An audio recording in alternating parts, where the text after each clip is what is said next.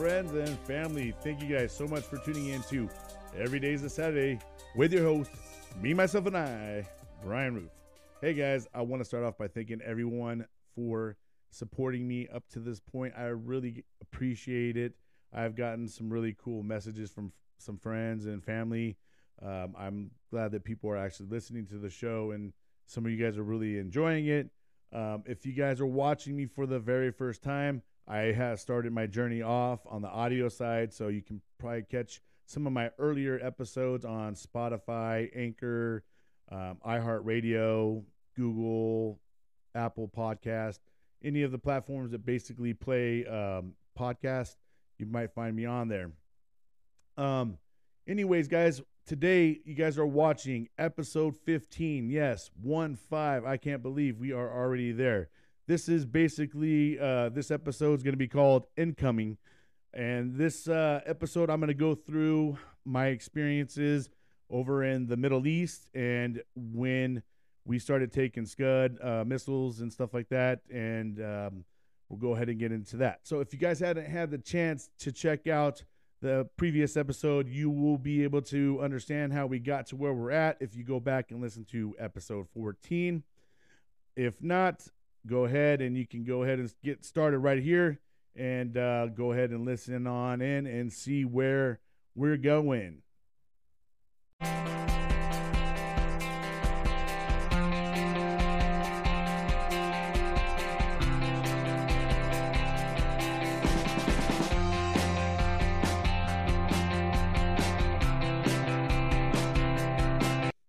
All right, friends and fam, let's go ahead and get into today's episode. Episode 15, Incoming. All right, guys. So if you guys have been following the story, something I left off on in the last episode is that weather in Kuwait and how crazy it was. Like the first day that we got there, we set up a little tent. And we were like on it was like a huge black asphalt. And they had us set up a GP tent is what we called them. And we had cots and we set up our cots. And as we're sleeping, through the night, all of a sudden it's like I hear the sound of, it sounds like water, and at first I'm thinking, obviously I'm thinking I'm dreaming. I'm like thinking I can't be hearing water. And it almost sounds like a straight river's going down. And I wake up and I grab my little moonbeam. It's also a flashlight, but we called it a moonbeam. I turn on my moonbeam and I'm looking and I'm like, holy shit, dude. I could see my buddy's boonie cover. It's going down the middle of our down our cots. And I'm like, hey, guys, oh, shit, hey, wake up. All of our stuff's on the ground, and, we had sea bags and stuff like that, and everybody's got, obviously left them open, and some people have their other bags, and everything's kind of on the deck, and, man, it's getting soaked, and everybody's like, hey, get your stuff, so we're trying to get all our stuff up, and we're just like, what the hell is going on, man?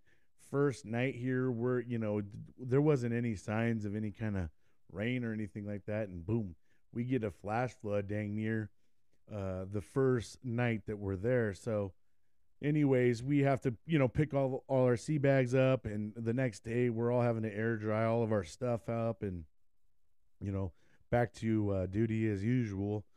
Now we did start to learn that it did get some rain there, because I think all of us were under the impression of like, oh, it's just a hot desert and stuff like that. No, they do get some rain there, and when it rains, it literally like kind of flash floods there. And then typically after kind of any little amount of rain, it follows with these huge sandstorms. And I mean, these sandstorms are absolutely crazy.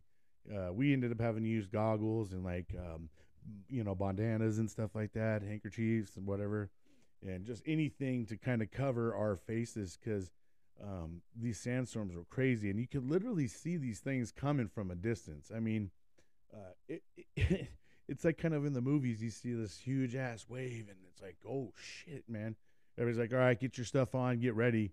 And, and sometimes you got to go buckle down on your tents and all that stuff. So those sandstorms over there were something that I never. I mean, I had dealt with some little sandstorms, kind of where I live in the desert, but nothing to the extent that I did over there in the Middle East. I can't can't. There's no way that they could even come close to, the kind of sandstorm that they have over there in Kuwait.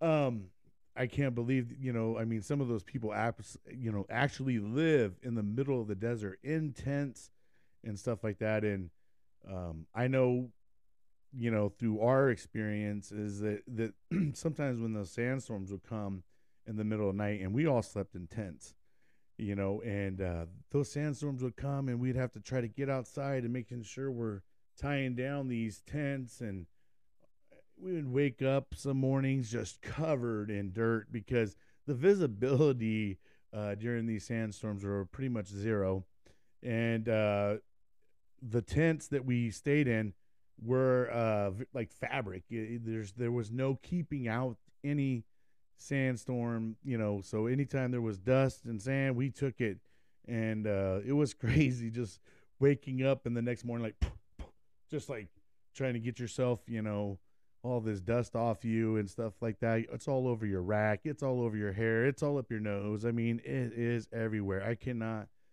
get over the amount of sand that you deal with over there. You think going to the beach is something to deal with? Try. There's just no breakaway from that kind of sand. Absolutely none.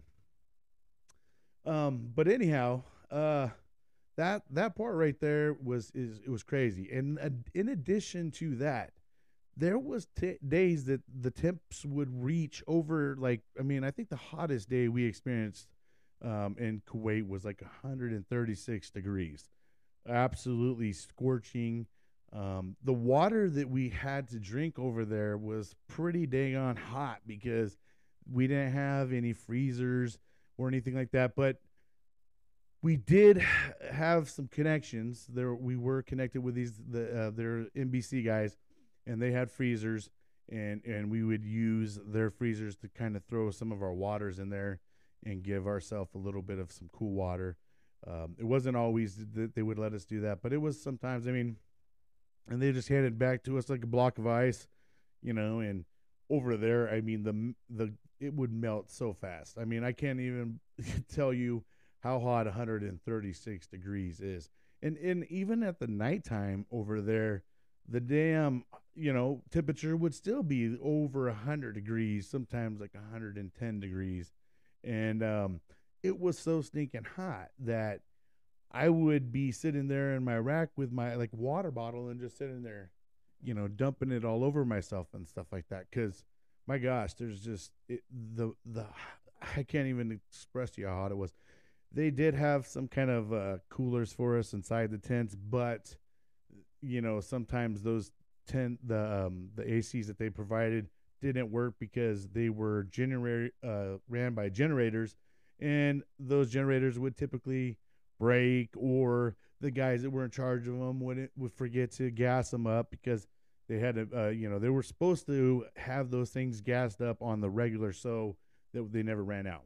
But human error, dudes, messing around sometimes we would go and be super hot because the thing about it is they needed to keep those tents, pretty much try to keep them cool 24/7 because there would be guys in there trying to sleep because maybe they were, on guard or something during the night. There was always someone working. It was 24/7 over there. It wasn't like, hey, lights out over here and everybody's sleeping. Nah. We're obviously in the combat zone, so everybody was always awake. And even us, they would put us on guard in around our area at night. And one time we caught these Australian guys trying to, jack our MREs and stuff like that. And I remember Stat Sark comes out and he just about rips into those guys and, makes them guys put everything all back. They thought they were slick. These UK guys, they thought they were going to be able to steal from us, and they don't realize that we stand watch. So, but we, other than that, I mean, we basically had guard, I would say, I don't know, couple days during the week, and then it would be like a good long shift, and it was just walking around the supply area, motor T area, engineer area. We all kind of shared one big area, so it was the guard duties was split amongst those different groups. So they sometimes you got a little bit more of a break than others. It all depends how you were in that day or something. Sometimes guys would end up pull extra duty or something because they were messing around during the day or something like that, and the staff is just like, hey, he needs to go put him on extra guard tonight. He can pull the sucky shift. But anyhow, let's see. Let's go ahead and get into the good stuff, huh? I'm going to go ahead and start off by reading you guys an article. This was article March 21st, 2003. There was no warning, just the screech of the incoming missile, then a violent blast. PSC Justin Davis, 19, of Chattanooga, was guarding the perimeter of this camp, headquarters of the 1st Marine Expeditionary Force. He saw a big ball of fire and knew, we're finally at war. PSC Mark Johnson, 18, from Auburn, Alabama, saw a big fireball and black and smoke. He wondered if it was a plane as the ground shook with the impact. It was 10:28 a.m. at Camp Commando on the day the Marines would invade Iraq.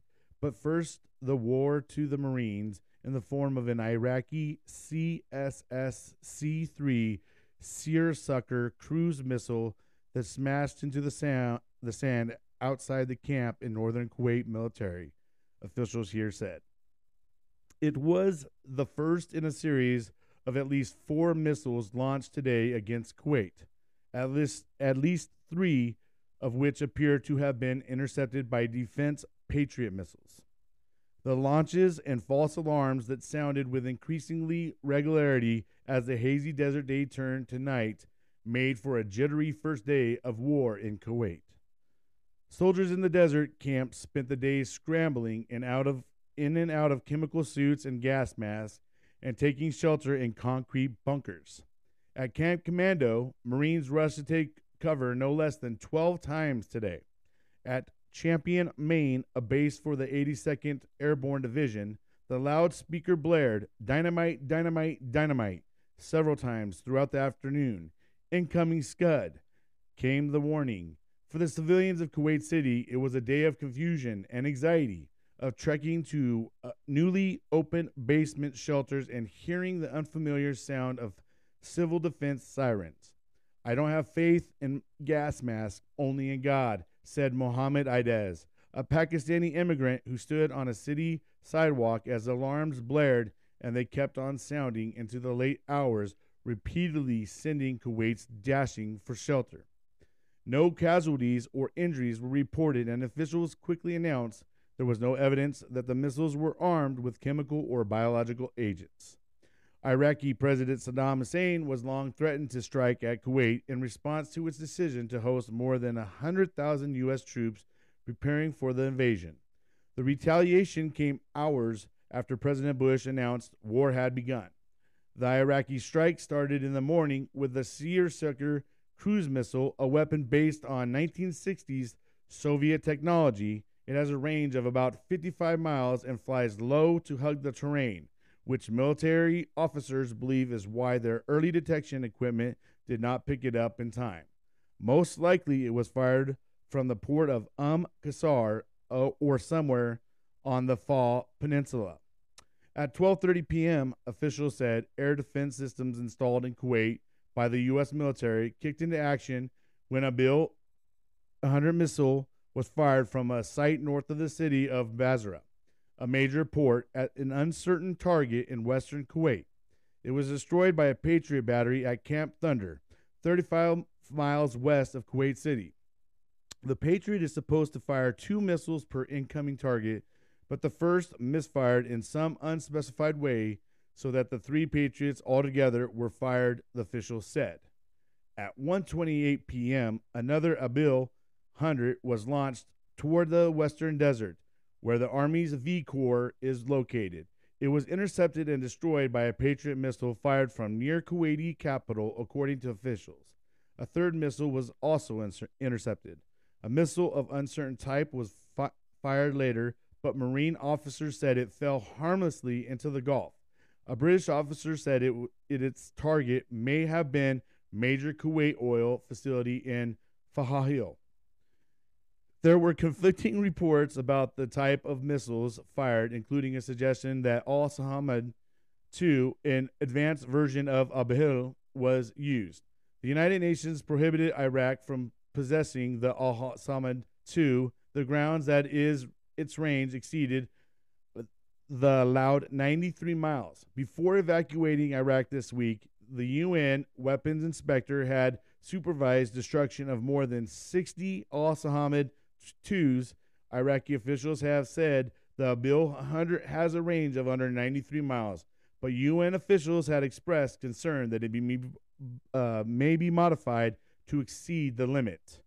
In the military camps, the strikes came to no surprise, but nonetheless led some Marines to dash half-naked from showers into nearby concrete bunkers. Once we initiated our attack, we certainly anticipated they would return with surface-to-surface fire, said Major Michael Lindemann, an intelligence officer working for the top Marine commander, Lieutenant General James T. Conway. At Camp Commando, the Marines soon discovered the seersucker's aftermath, a crater about 2 feet deep and about 4 feet across, and a second impact scar. In Kuwait City, the first air raid sirens echoed through a quieter than usual downtown just before 12:30 p.m. Some residents grabbed for gas masks and sought out emergency shelters. Others gazed with more curiosity than concern up into a hazy, unstreaked sky. In a barbershop, Abdul Abahamni, 52, a surgeon and medical school dean, said the sirens triggered memories of 13 years before, when Iraq occupied Kuwait and hundreds of war and tortured victims were brought to his hospital, some with eyes and fingers removed. The missile attacks left him sickened, and the realization that Kuwait remains the target of Saddam. When the sirens began, the stairway of Sheraton Hotel became clogged with dozens of guests who hurried to a basement shelter set up by the hotel. Some were journalists who proceeded to broadcast live with their gas masks on. The guests struggled into gas masks and chemical suits, and in a few cases began crying. That in turn caused a wave of panic to sweep through the room, but a few minutes later the sirens ended and the guests were directed back upstairs. I was surprised to see the shelter was not sealed, Tamara El-Rahifia, a media advisor with the International Committee of the Red Cross, said in lobby later. The number one priority for safety is a sealed room and the gas mask. An hour later, the siren sounded for the second time, and the shelter filled again. This time there was no panic, only a growing sense of what next days might bring. Glasser reported from Kuwait City. Staff writers David Finkel in Kuwait City and Monte Real at Champion, Maine, contributed to this report.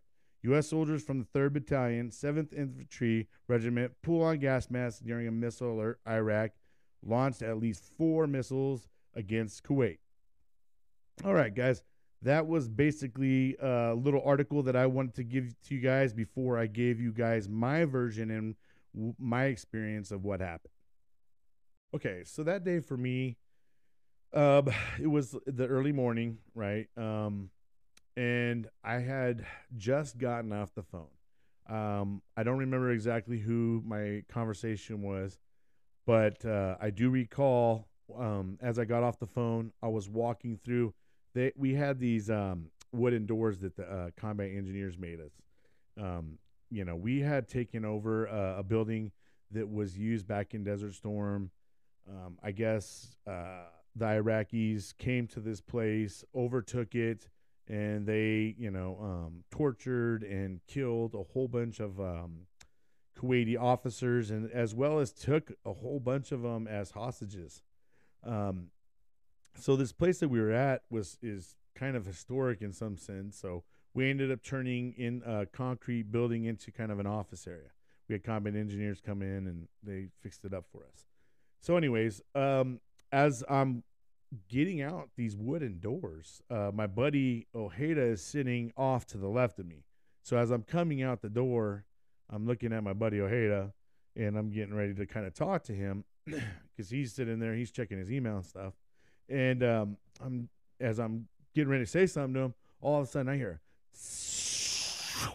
boom, and I'm like, what the frick, dude? I'm just like, bro, what is it? Run! And so I go back through these wooden double doors. All of our gear is back in. They made like, I think there was about 4 rooms or something like that we'd go put all our gear. We, our M16s, our gas mask, and all the things that we needed for the day.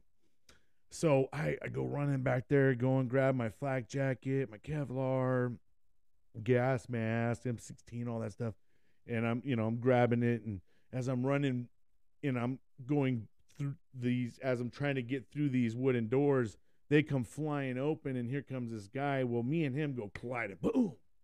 Well, me being the bigger dude in the situation, I knocked, my buddy Funes down, and I'm sitting there like, "Are you okay, bro?" And he's just like, "Yeah."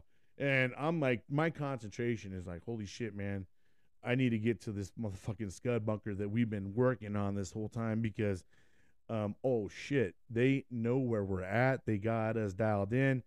Here we are. They just had, that night prior, they just declared war. So the whole night we're all wondering, like, what the hell is going to go on? Well, earlier in the morning, that's when it first went on for us. And so we're just like, damn, here we are. We're at war now. So running out to this scud bunker as fast as I can. I go jumping on the backside because we made two different entrances in there. And then we made like exits and stuff like that. There's a certain way you're supposed to make these scud bunkers. So if you ever end up getting trapped, you got to have more than one way out. And then if if those two places in or out got blocked, there's we made other ways that, and we put like a pickaxe and we put like MREs inside there. We really had this scud bunker set up. It was called the Hideaway. I'll have to dig through and find some of the photos that I have from it and post them so you guys can check it out. But anyhow, I'm in the scud bunker. One of the first guys in. Everybody starts, piling and running in, and the way I'm handling this situation is, I start laughing, and I'm not laughing because I think anything's funny. I obviously don't think it's funny. It's just the way my reaction was. I don't know if anybody out there, you kind of have a nervous reaction, which is laughing. That's something that happened to me during the situation. So I got people sitting across from me who are practically crying and freaking out, and I'm just sitting there like, oh my gosh, because part of me's laughing because, for one, I remember running into my buddy on my way out. 2, I'm thinking, oh shit, man, we made it. And then 3, I'm like, fuck, holy shit, we're like sitting ducks now, man. And I'm like laughing in my head like, this is not cool. No control over this situation. We're just sitting ducks and we getting launched at. This first missile had totally went undetected. There was no alarm. We got the alarm after there was impact, and I mean, it was well after impact, but they did not detect this first missile. So as we're sitting there and I'm laughing, my staff sergeant, who I don't remember if you guys telling you in the last episode, he's a big dude. It was on the Marine Corps bodybuilding team, just muscles on muscles. This dude comes running up to me and wearing a gas mask and whatever, and he just like punches me in my chest and kind of pushes me back into the wall, and he's just like, "Hey, Devil Dog, do you fucking realize that we may be putting some of your buddies in body bags?" And that's when it kind of dawned on me, like, oh shit, man, he's kind of right, because from where I kind of felt, I didn't see impact, but I can feel the impact. It sounded like someone jumping into a pool doing a cannonball, and then like boom, and then like there was like a ripple effect. You can definitely feel it in the ground. So it was a super loud boom, and it looked. I mean, from the like I said, from the sound. I mean, from the sound of it and from the feel of it, it looked like it possibly could be within our camp. So I'm thinking, man, he might be right. And I knew some of the guys that were over around that area where it had looked at possibly having impact. So I'm like, oh shit, man. And he's just sitting there fucking pounding me and come, stop laughing to see that fucking funny. And I'm like, all right, that's all right. And, so we sit in this scud bunker for a little while. So what they got to do now at this point in time is they send out the NBC team, which is guys that were, I talked about where we stored our water and stuff. Well, these guys would have to get full suited up, and they had all this equipment, and they would have to go test the impact area to make sure that there was nothing, no dirty bombs, and then we didn't need to constantly be wearing our full mop suit. So they send these guys out, and once they go out, they inspect the missile or whatever, the impact area. They determine that there's nothing wrong with it. Then there'll be an all clear siren that comes out, and then we basically can go back to our duties. Now, they did teach us while we're in there, there's different sounds for each alarm. There's, like a long alarm for, and it like keeps going, like very long, or there's short little dot ones. I mean, it all depends on the certain sound of the, thing, whether, because there's also an alarm for if we had, enemy on ground coming in attacking us, there was a certain sound.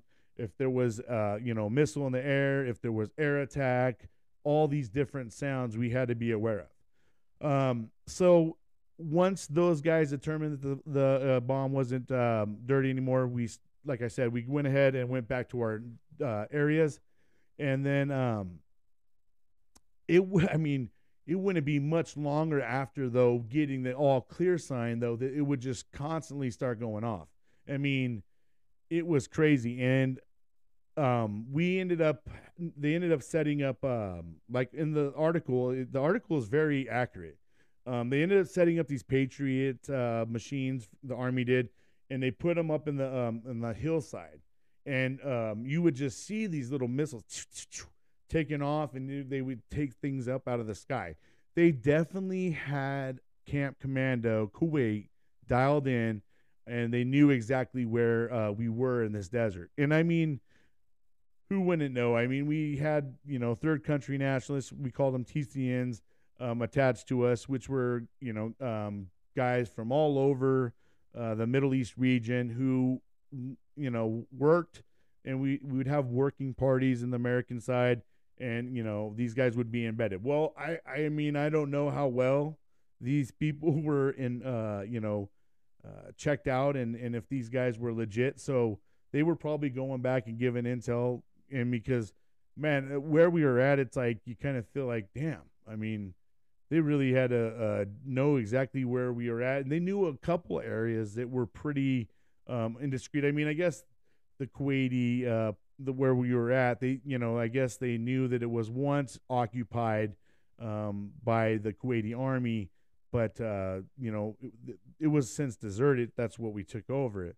But they definitely had us on the radar, and it was a constant run to these scud bunkers, to the point that most of us actually slept in the scud bunker during the nighttime, because even at nighttime, the scud alarms would keep going off. And every time the scud alarms were going off, you had to make sure you ran and got yourself into whatever scud bunkers were built.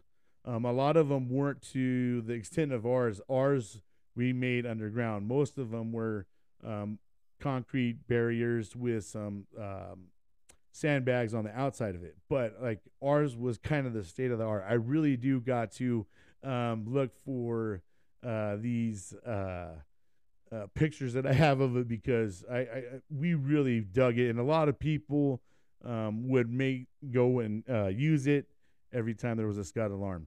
And it was no joke. It was so bad. There was guys who would run and make their way, to the bunker practically naked because, some of them were trying to shower, or whatever in the midst of trying to change over.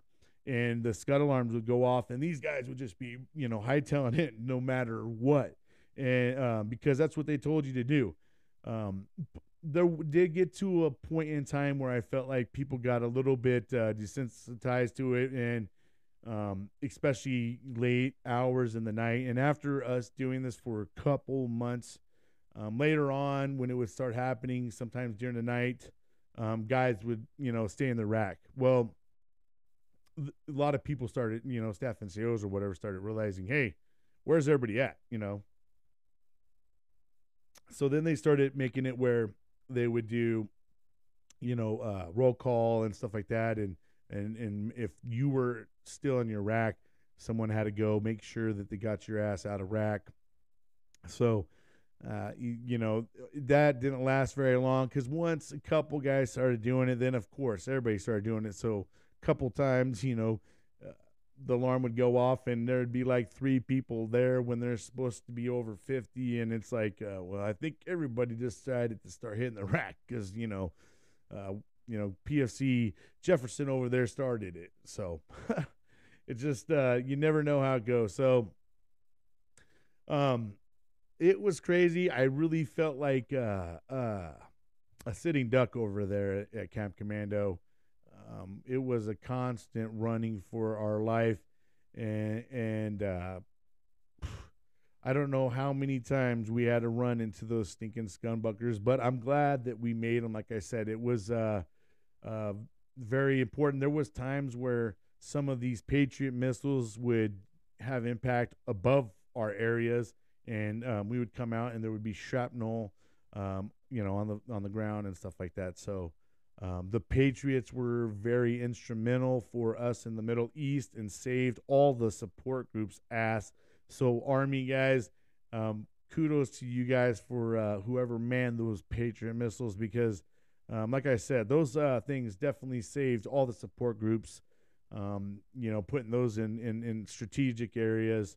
And also, whoever put out the radars and stuff like that, it was great because most of the missiles got picked up after the first one was missed. I don't think that they missed very much afterwards. And like I said, between the actual alarms and the actual Patriot missiles, man, we were on point with that stuff.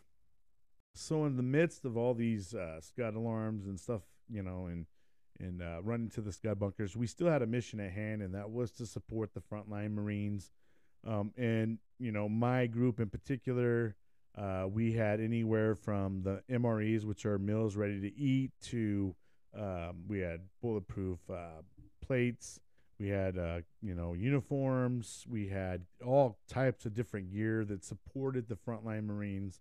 So some of our Marines were sent forward into Iraq, and we would have a supply chain from Kuwait into Iraq. And we would be feeding that supply, whatever they needed, from the rear side, which was in the Kuwait side. They would send the 7 tons.